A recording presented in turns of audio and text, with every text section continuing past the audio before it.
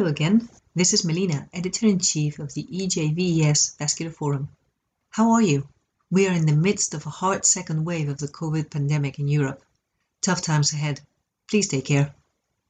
Now let me tell you about some of the journal activities we are working on and which we hope you will be able to enjoy and help take your mind off daily worries during November.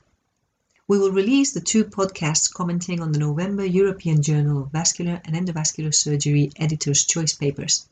One of them will address the cost of elective EVA versus open repair, a relevant issue in the current times. The other will explore the relationship between the glass staging system and clinical outcomes following revascularization for chronic limb-threatening ischemia in the BASIL-1 trial. We will let you know as soon as they are released through social media. Remember, you can listen to all ESVS podcasts in SoundCloud, Spotify, and in the Vascular Forum's webpage. We will also release the visual abstracts of these Editor's Choice papers and of the new Vascular Forum original research papers on the Vascular Forum webpage and on the ESVS Twitter feed under hashtag EJVES Visual Abstract. Volume 49 keeps uploading new material.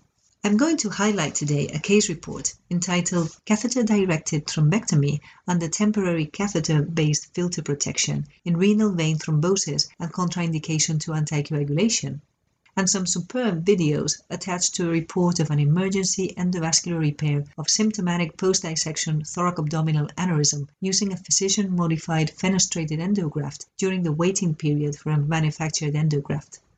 Don't miss them. They are open access, available in the webpage and through Twitter under EJVES Forum. Don't forget that you can comment on any paper and kindle a debate with the authors, reviewers, and other readers in the forum online at the bottom of each paper. Lots to read and listen to throughout the month. We hope you enjoy it. Hang on in there. We are all together in this world crisis, and we'll pull through. Best wishes. Talk to you soon.